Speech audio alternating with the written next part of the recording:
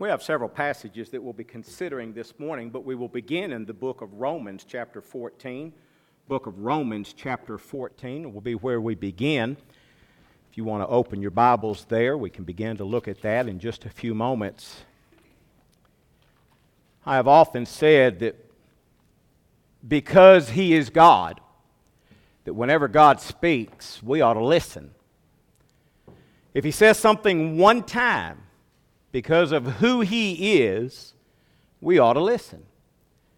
However, if He says something 2, 3, 4, 5, multiple times, then we should stop everything else that's going on and focus our minds and seize upon the individual word, memorize it, ponder it, think about it, consider its meaning, and then seek to apply it in every single aspect of our lives.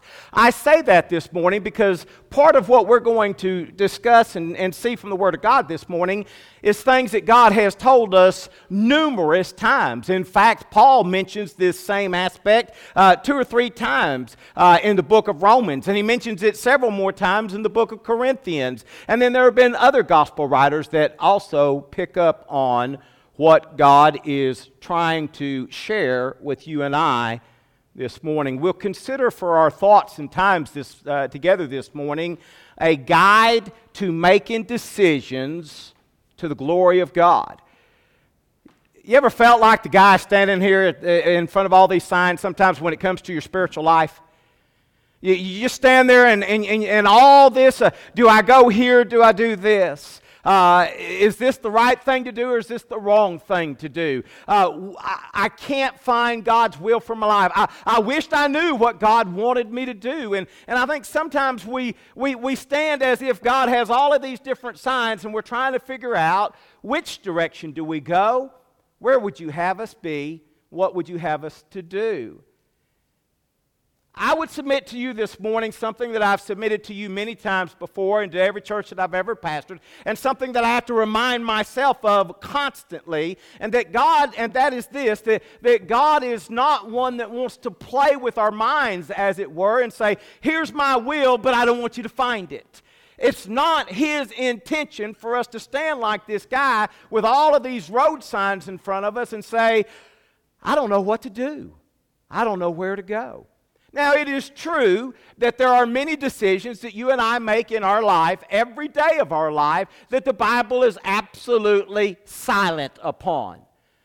All right? There are several things that the Bible does not give us clear-cut, do this or don't do that. Some of those things that people say the Bible does not speak on because the Bible hasn't got thou shalt or thou shalt not is covered in the principles of the Word of God. Just because the Bible says thou shalt not do such and such in those clear and precise words doesn't mean that we cannot find in the Word of God that those are activities that we ought not do. All right? So there are things that we claim that the Bible is quiet on when it's really not. But actually, a lot of what you and I face every day in our life are decisions that really the Bible doesn't speak really anything about. But I want you to know this morning that God is not one that says, I'm playing mind games with you. In fact, in Proverbs chapter 3, verse 6, I realize this is not a King James translation of this verse, but it has this idea. Seek His will in all you do, and He might show you which path to take. Seek His will in all that you do, and if you catch Him on a good day, if He's not too busy. We know better than all that. The book of Proverbs, which by the way is an elderly Solomon that is looking at his son and saying, son, I hope that you will hear my words because I don't want you growing up and making the same decisions I made at your age. Would to God we could get young people to understand that. They think that we say don't do and do because we don't want them to have any fun. But that's not it. Solomon's looking at his son and says, son, I've been down this road. I was your age. I thought about my parents the way that you think about me now. That I'm dumber than a box of rocks. But son, hear my words. Listen to the Word of God. And lean not unto your own understanding. The problem with us finding God's will is not that He doesn't reveal it, not that He doesn't let us know what it is. The problem is one of two things. Either, as this verse says, we're not seeking it, or number two, we're seeking it, but we're not listening when He reveals it. Or else, if we were seeking and listening, what does the Bible say in Proverbs chapter 3, verse 6? He will tell us. He'll tell us. Go this way, do this, do that. Now, yes, sometimes He speaks through the written Word of God. Sometimes He speaks through that small, still voice that's within us. Sometimes He speaks to us through the teaching of a Sunday school teacher or a pastor or things of that nature. Sometimes He speaks to us through other of His children. But know this, the Bible makes it very plain. If we seek God, He will be found. And that's not just for the lost person. All right? So the problem is not that we have to stand before all these signs and say, boy, I just don't know what to do. The problem is sometimes we don't even seek what He wants us to do, and sometimes we seek it, but we don't listen and we're not willing. So a guide to making decisions to the glory of God. Let's begin in Romans chapter 14. Paul's writing to the church at Rome, and he says, do not.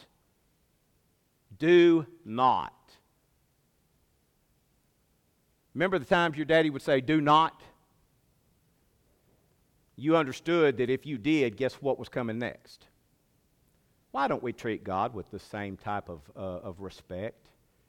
The fear of the Lord is the beginning of wisdom. And I don't know why, but for some reason children of God have got it in their mind that there's no need to fear God anymore. No, you don't have to fear Him in a corner like He's going to hurt you and abuse you, but fear Him in that you respect Him, and that when He says do not, you say, well, then I will not. Do not, for the sake of food, destroy the work of God. I just want the force of that statement to sink in for a minute. We often talk about God and His omnipotence, and He is all-powerful.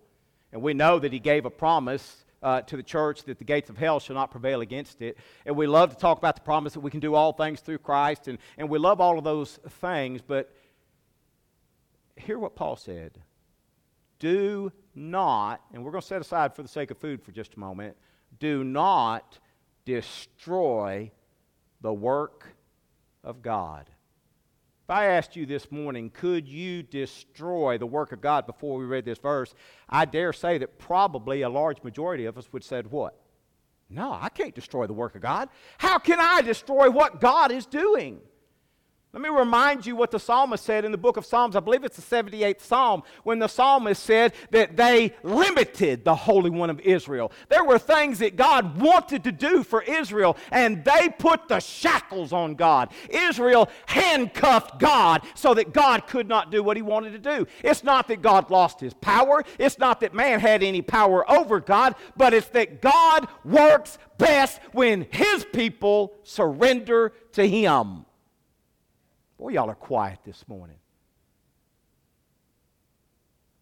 If God wanted to do so much more for Israel and they handcuffed Him, let me ask you this morning, is it within the realms of possibility that God could look at Faith Missionary Baptist Church and say, oh, Faith, how I would have done so much more, but you've handcuffed me from this point. You have limited me for the last 4 years, or you have limited me for the last 6 months, or you limited me this Sunday because you didn't yield to my Spirit. It scares me. And I think it ought to scare every child of God when Paul says, do not destroy the work of God. Do not, for the sake of food, destroy the work of God. Everything is indeed clean, but it is wrong for anyone to make another stumble by what he eats. It is good not to eat meat or drink wine or do anything that causes your brother to stumble. The faith that you have, keep between yourself and God. Blessed is the one who has no reason to pass judgment on himself for what he approves. But whoever has doubts is condemned if he eats, because the eating is not from faith. For whatsoever does not proceed from faith is sin. Finding God's will is a very serious thing in our life. I don't know that you can see the wording on that. It's a little small, but here it says finding and following God's will is not a game. And sometimes we treat it so insignificant like a game is. I haven't been able to get the people that I umpire to understand that Little League Baseball is just a game. It's just for fun. You have to remind them that every now and then. These coaches that y'all are hollering at, if they're making $8 million a year like a lot of coaches, okay, holler at them. But these guys are giving their own time. Don't holler at them. Don't holler at these kids. This is fun. This is a game. Let me tell you something. Finding and following God's will for our life is serious business. It's not a game, and it's not oh, well, I missed it this time. It is serious business. So we're going to talk about some guides. How do I make decisions so that, as according to what we talked about a couple of weeks ago before Easter, that I am doing all to the glory of God? That's kind of how we started a couple of weeks ago, doing all things to the glory of God and involving the idea of us making decisions. So today we're going to talk about three things that will help you identify, is the decision I'm making to God's honor and glory, or is it not? Number one, according to Romans chapter 14, does my decision endanger? Does my decision endanger? Now, granted, there's a lot more to these verses that we're not going to have the time this morning to go through, and we'll come back and do that at a later point in time and delve into some more things. There'll probably be some questions that you have about these verses, but for time's sake this morning, let me just share with you a few things. Paul says in verse 20, he says, do not, for the sake of food, destroy the work of God. Do not endanger the work of God just because you have Christian liberty to eat a particular cut of meat. Now, a couple of weeks ago, as we introduced this series, we talked about the idea of meat that had been offered in sacrifice unto false gods and meat that was not. And there were those younger Christians that could not believe that they saw Jeff Kreisel over there buying meat that had been offered to an idol. That's just blasphemous. How could he do that? How could he bring it home? How could he eat it? My gracious, just a little bit ago, it was being offered as a sacrifice to a false god. And what Paul is telling you is, if you eat from faith, and if you're thankful for it, you can do that. I didn't offer it as a sacrifice to the false god. I didn't worship the false god. I didn't have anything to do with that false god. All I did is say, man, I'm running a little short this week, and I can buy that meat at about 50% of the price of that meat, and so I can better take care of my family. And I'm not involving in that false pagan religion, and the Bible doesn't say I can't do this. In fact, the Bible says if I'm eating from faith and that I recognize that it's a gift from God and I thank Him for it, that I'm free to eat it.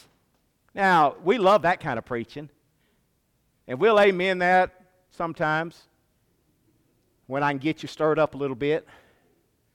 We'll amen that a little bit, and we like to hear that, because when those other people get mad at us because we've saved a little bit of money and we bought meat that offered to an idol, we like to stick it back in their face. Remember what Brother Jeff preached a few weeks back?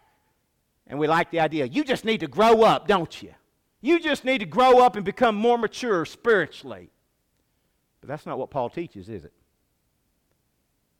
Paul says if we take that attitude, we destroy the work of God. Are you able to do it? Sure are. Paul doesn't say in verse 20 that everything in the world is permissible for me. That's not what he's saying. He's saying everything that is permissible to me, all right? But don't live in that permission and flaunt that permission and run the risk of destroying the work of God. Because let's just do an illustration very quickly. We'll pick somebody and we'll say maybe Tommy is, well, we'll let Tommy be the older, mature member and I'll be the young, immature member. And so I see Tommy and he's down there at the Walmart market and he's buying this meat and I get offended by it. And so when I go and I talk to Chris about it and say, Chris, you know what I saw Tommy doing? And I start telling Tommy my idea, my version. What's probably going to happen is to Chris as I'm telling the story? He's forming an opinion, and he is now going to begin to condemn and judge because I have probably, and y'all look at me like I'm crazy if you want to, but when I tell a story generally like y'all, I spin it to where it suits my, I may not stretch it, I may not lie it, but I'm going to tell it where it supports what I think.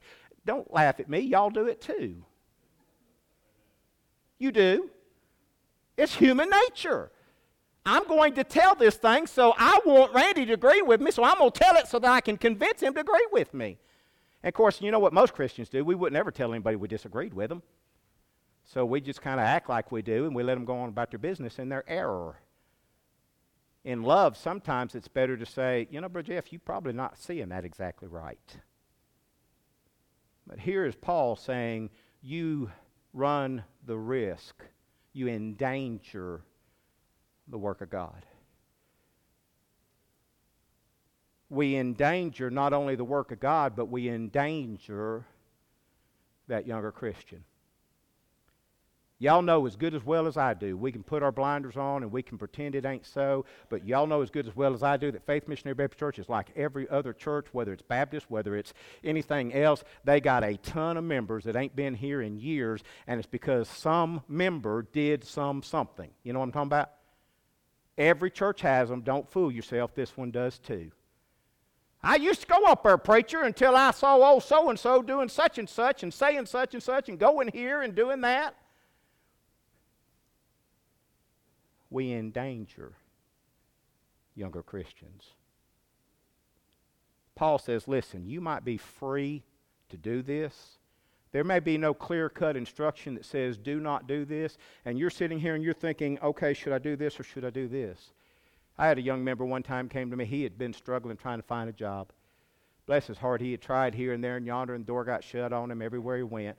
And he came to me one day and he said, I was offered a job driving a Budweiser truck and delivering Budweiser. And he said, I just got a problem with it. He said, I'm not going to drink it, but I do not want people to see me getting out of that truck. And so I asked him, do you think taking that job could endanger younger children of God and the work of God? And he said, I believe it does. I said, then my advice to you, don't take the job. And it's just that plain. If we're wrestling and do I do this, do I do that? One of the things we got to consider, if we're going to do this so that God gets honor and glory, does it endanger the work of God? Does it endanger younger children? Does it endanger my testimony to the lost world? And if the answer to any of that is yes, me doing this or not doing this would endanger the work of God, it would endanger a younger child of God, or it could endanger my testimony, you and I better walk away from it even if we are free to do it. Leave it alone. Because God's work is far more important than us living in the liberties that we have.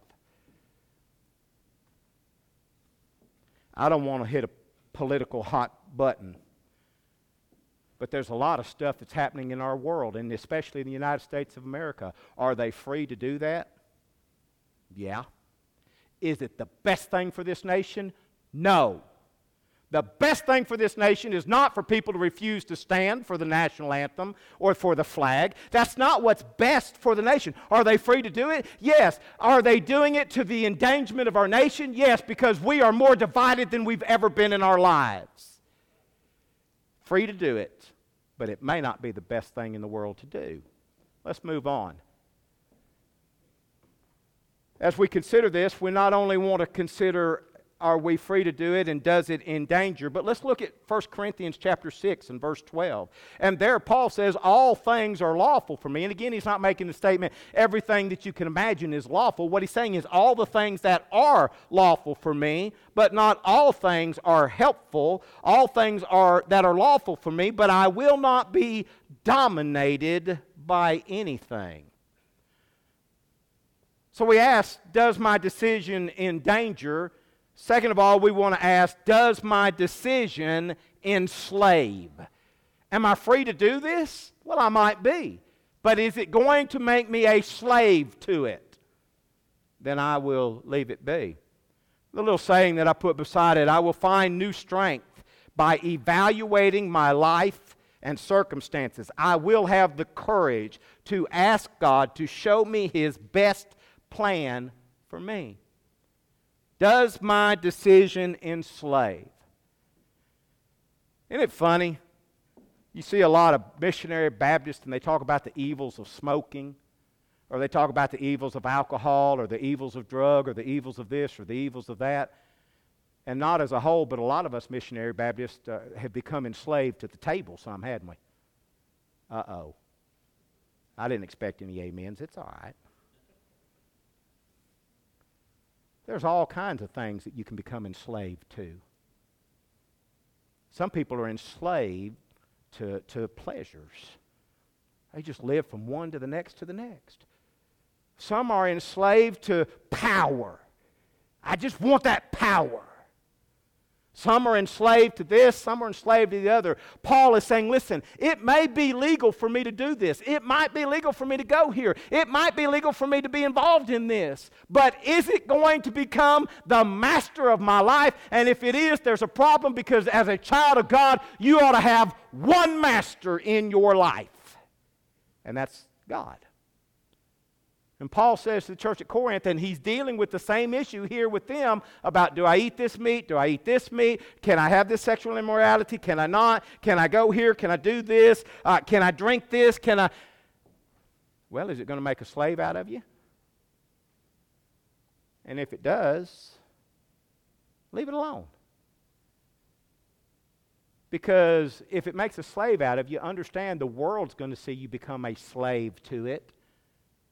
And now you've sent them a wrong message of the relationship that's supposed to exist between you and God.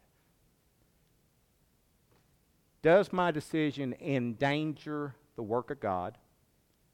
Does it enslave me? And Hebrews chapter 12, does it entangle me? Three things. Does it endanger? Does it enslave?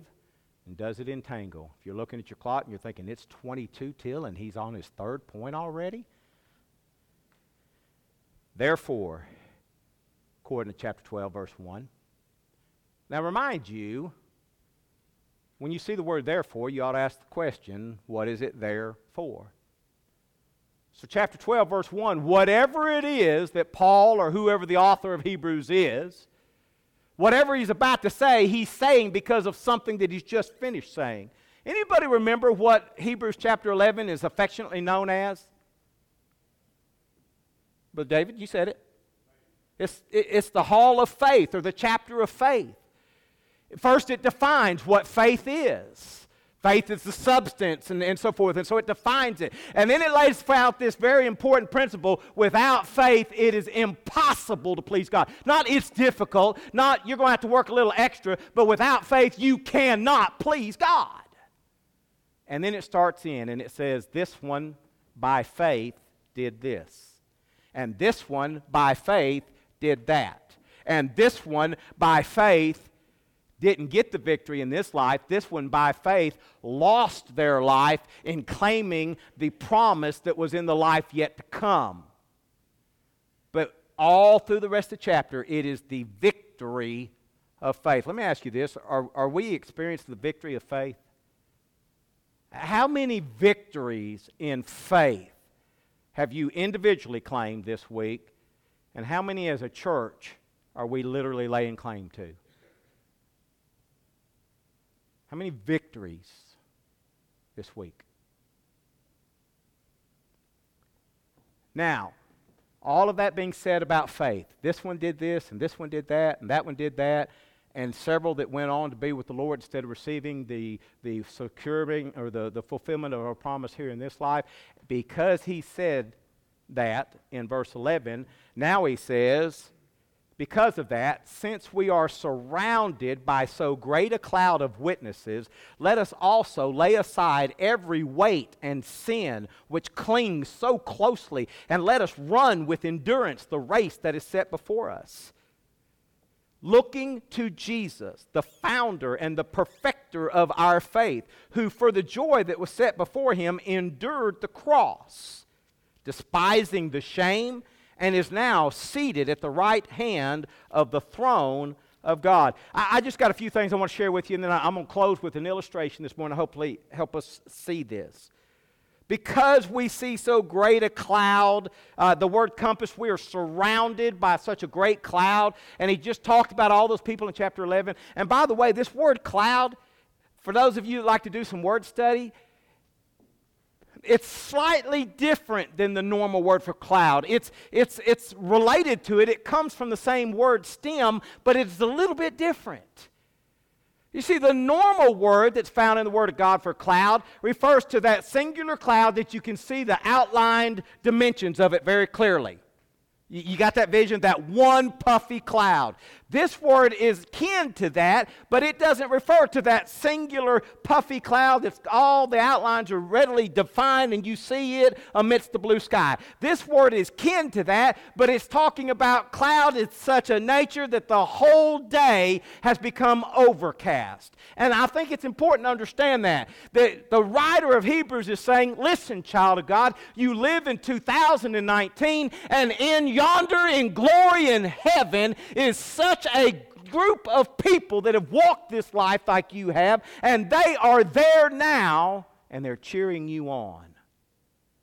Don't get the idea that there's a handful of people here as a cloud and over here is another handful of people. No, what he's talking about is the day has become overcast. There's no break in the clouds. And what he's trying to get us to understand is sometimes we think we're the only ones in life that has to walk the valley we're walking. We think we're the only ones that have to suffer for God the way we're suffering. Or we think we're the only ones that's ever faced difficulty. And what he's saying is, look yonder through the book of Hebrews chapter 11 and into glory and understand that there is an unbreakable mass of people.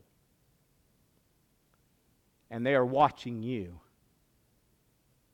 And they're remembering the trials they went through and got the victory over. And they see you, for lack of a better term, wimping out. They see you afraid to stand for God. They see you being contented so that you're not reaching out anymore and you're not gaining the victories of faith. They see you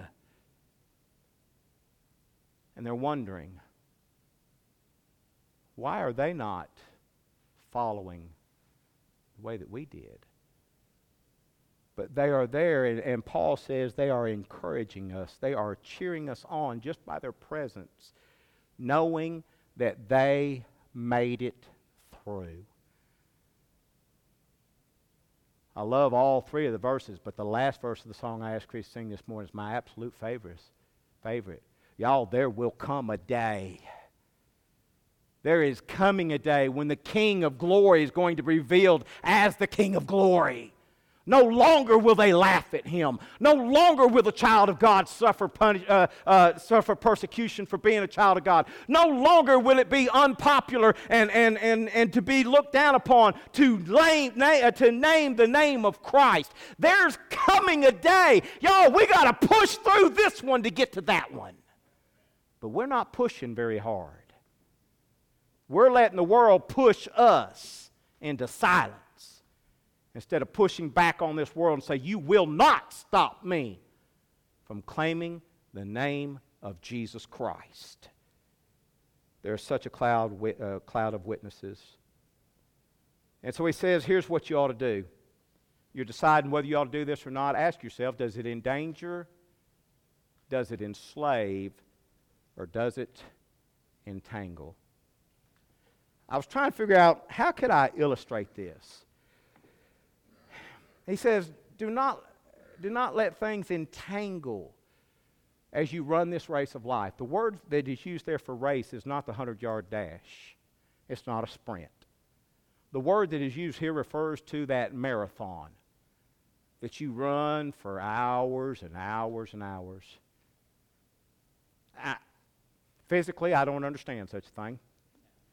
If I can outrun a bear for a long enough period of time, he's going to get tired, and then I can get tired and quit running. That's physical. But the author here is talking about spiritual. And we just keep running and running and running in this race. But he draws this physical picture to illustrate a spiritual truth for us. So let me see if I can help us this morning understand a little bit about what he's talking about. I'm going to run a marathon. But I'm thinking, you know what? I'm not very good on my feet. I mean, I can walk down this aisle and trip and fall all over everywhere. And when I trip and fall, I forgot I had my boots on. Maybe this won't work. When I trip and I fall, it is ugly, and I can't do it gracefully. And I wonder how many people saw me. And so I decided that if I'm going to run this marathon, perhaps maybe I needed to wear something that would help me protect my shins from getting hurt. I'm not going to put the other one on. You get the idea. So I decided, well, before I run this race, I'm going to make sure that if I fall, I don't skin my knee up. But then I got to thinking, the route that we're going to run, I probably got low limbs everywhere. And who knows what may happen. I know David Tate, and he likes to win. I saw it when he tried to jump a couple weeks ago and out-jump everybody else. And he'd probably have pushed me down. See? He thinks that it's okay for him to do that he's at liberty, but it endangers me, and so he ought not do that. But I've decided, you know what, I don't want to run the risk of falling and getting my chest, my belly all skinned up, my shoulders. And so I'm gonna wear this on my journey too. And I said something about low-lying limbs too, didn't I? Well, that's all right. I got something to take care of that too. Now I don't have to worry about the limbs. But as I'm running this race, and I'm realizing that we still have some cool nights, I'm like, well, if I get cold, I want to make sure that I can stay warm, so I'm going to wear this while I run my marathon. All right, I think I'm ready. My face is protected, my chest is protected, my shoulders, my shins, my knees, my legs. I'm ready to go. Let's run this race now. Oh, wait a minute. I don't know that I'm really ready to do that. You see, I may run into Brother Bill Wright, and he may want to shoot around a golf. So I'm going to take my golf clubs with me. Who knows? The course that we're going to run on this life may lead us right beside a beautiful golf course. It'd be a shame if I saw Brother Bill and he said, hey, come shoot around with me. I ain't got my clubs. Well, I'll take care of that. I'll just take my clubs with me. And this serves as a twofold purpose. You see, now I don't have to pack a toothbrush. I got a brush to clean my ball and my club heads, and I can just use that on my teeth then too. Now I think I'm ready to go. Ready to go? No, I thought of something else. No, I didn't bring my fishing pole. But I got to have a map so I know the course. And obviously I'm not going to get hurt in this race, am I? I'm pretty well covered. But Brother Jimmy's running the race, and he might get hurt. So let me put some bandages and some ace wrap, and I got all kinds of medical stuff in here, and I got my map, and I needed water, so I brought some water, and I think I'm ready now. Now, I don't want to do it, but I can run 100 yards right now if I have to. Y'all, I don't want to run the rest of my life toting all this stuff around. You see what I'm saying? And that's exactly what the author of Hebrews is saying. Guys, we're not talking about running a race to win the prize of man. We're talking about spiritually run the race. And what's at stake is the honor and the glory of the one that died on the cross for us. And what's at stake is the thousands now, probably couldn't say this a few years ago, but the thousands now that live in Arkadelphia that do not know Christ as their personal Savior. That's what's at stake. And we're running a race, a marathon, and we're entangled by all of this junk. And we can't run. Those in chapter 11 that ran the race and won, it's because they didn't have all this entangling junk on them. You remember the last example that it gives us there in that text? Who was the last example? Look at it. Hebrews 12, 1 and 2. Who's the last example? He begins by saying, wherefore, because of all those in chapter 11 that have done this, but then as he comes to the end, who does he use as an example for us? Who? Y'all aren't going to answer me. It's Christ. It's Christ. In that song, I asked Christy to sing, the scriptural part of it is there. Father, I don't want to run this race. And that's what he's saying. I don't want to run the race that is before me. If there's any other way that we can get to the finish line, Father, and we don't have to run on this course, well, let's go that route. That's what the man Jesus said. But the spiritual part of him said, that's my race, and I got to run it. And so anything that would entangle me and slow me down and not allow me to run that race, I got to get rid of it right now. Right here in this garden, I got to pray, Father, help me get rid of all the stuff that's entangling me. If Jesus had to pray such a prayer, will you agree with me and trust me when I tell you, you and I need to pray a prayer like that pretty regularly too? If he had to pray it, you better know you and I need to pray it from time to time. Can I do this? Yeah, you might can. But is it going to endanger the work of God? Is it going to endanger a weaker child? Is it going to endanger your testimony? Is it going to enslave you so that no longer are you allowing God to control your life, but this is now control of your life?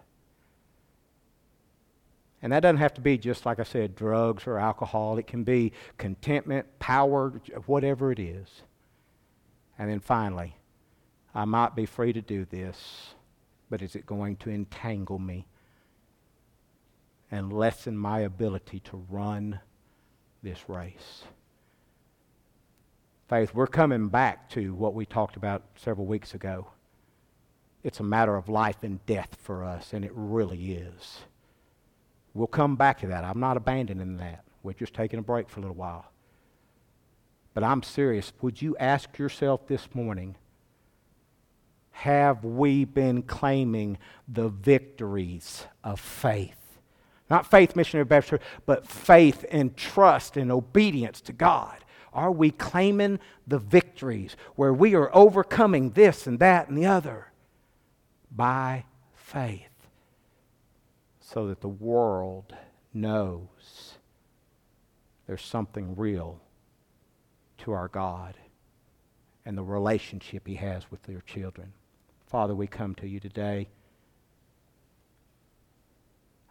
I sometimes wonder how many young boys went with their daddy to Jerusalem with the little lamb in tow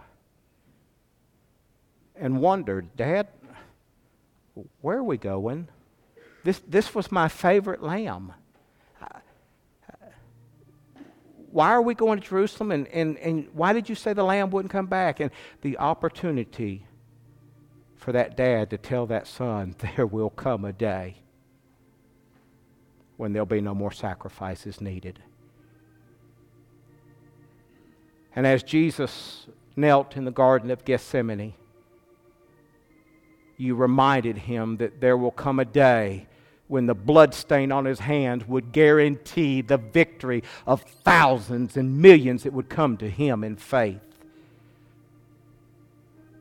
Father, in this life of sin that we now live, that we've gotten too comfortable in, too contented in, and we are not claiming the victories, God, help us to realize that there's a day coming when the King of Glory is going to be revealed.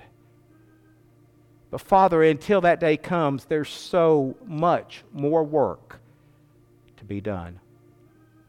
God, stir in our hearts, break us, make us soft and pliable.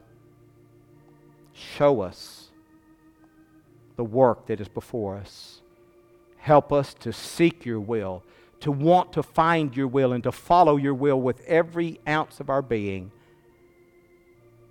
God, help us to ask, does this endanger, does this enslave, and does this entangle? We ask these things in your precious name. Amen.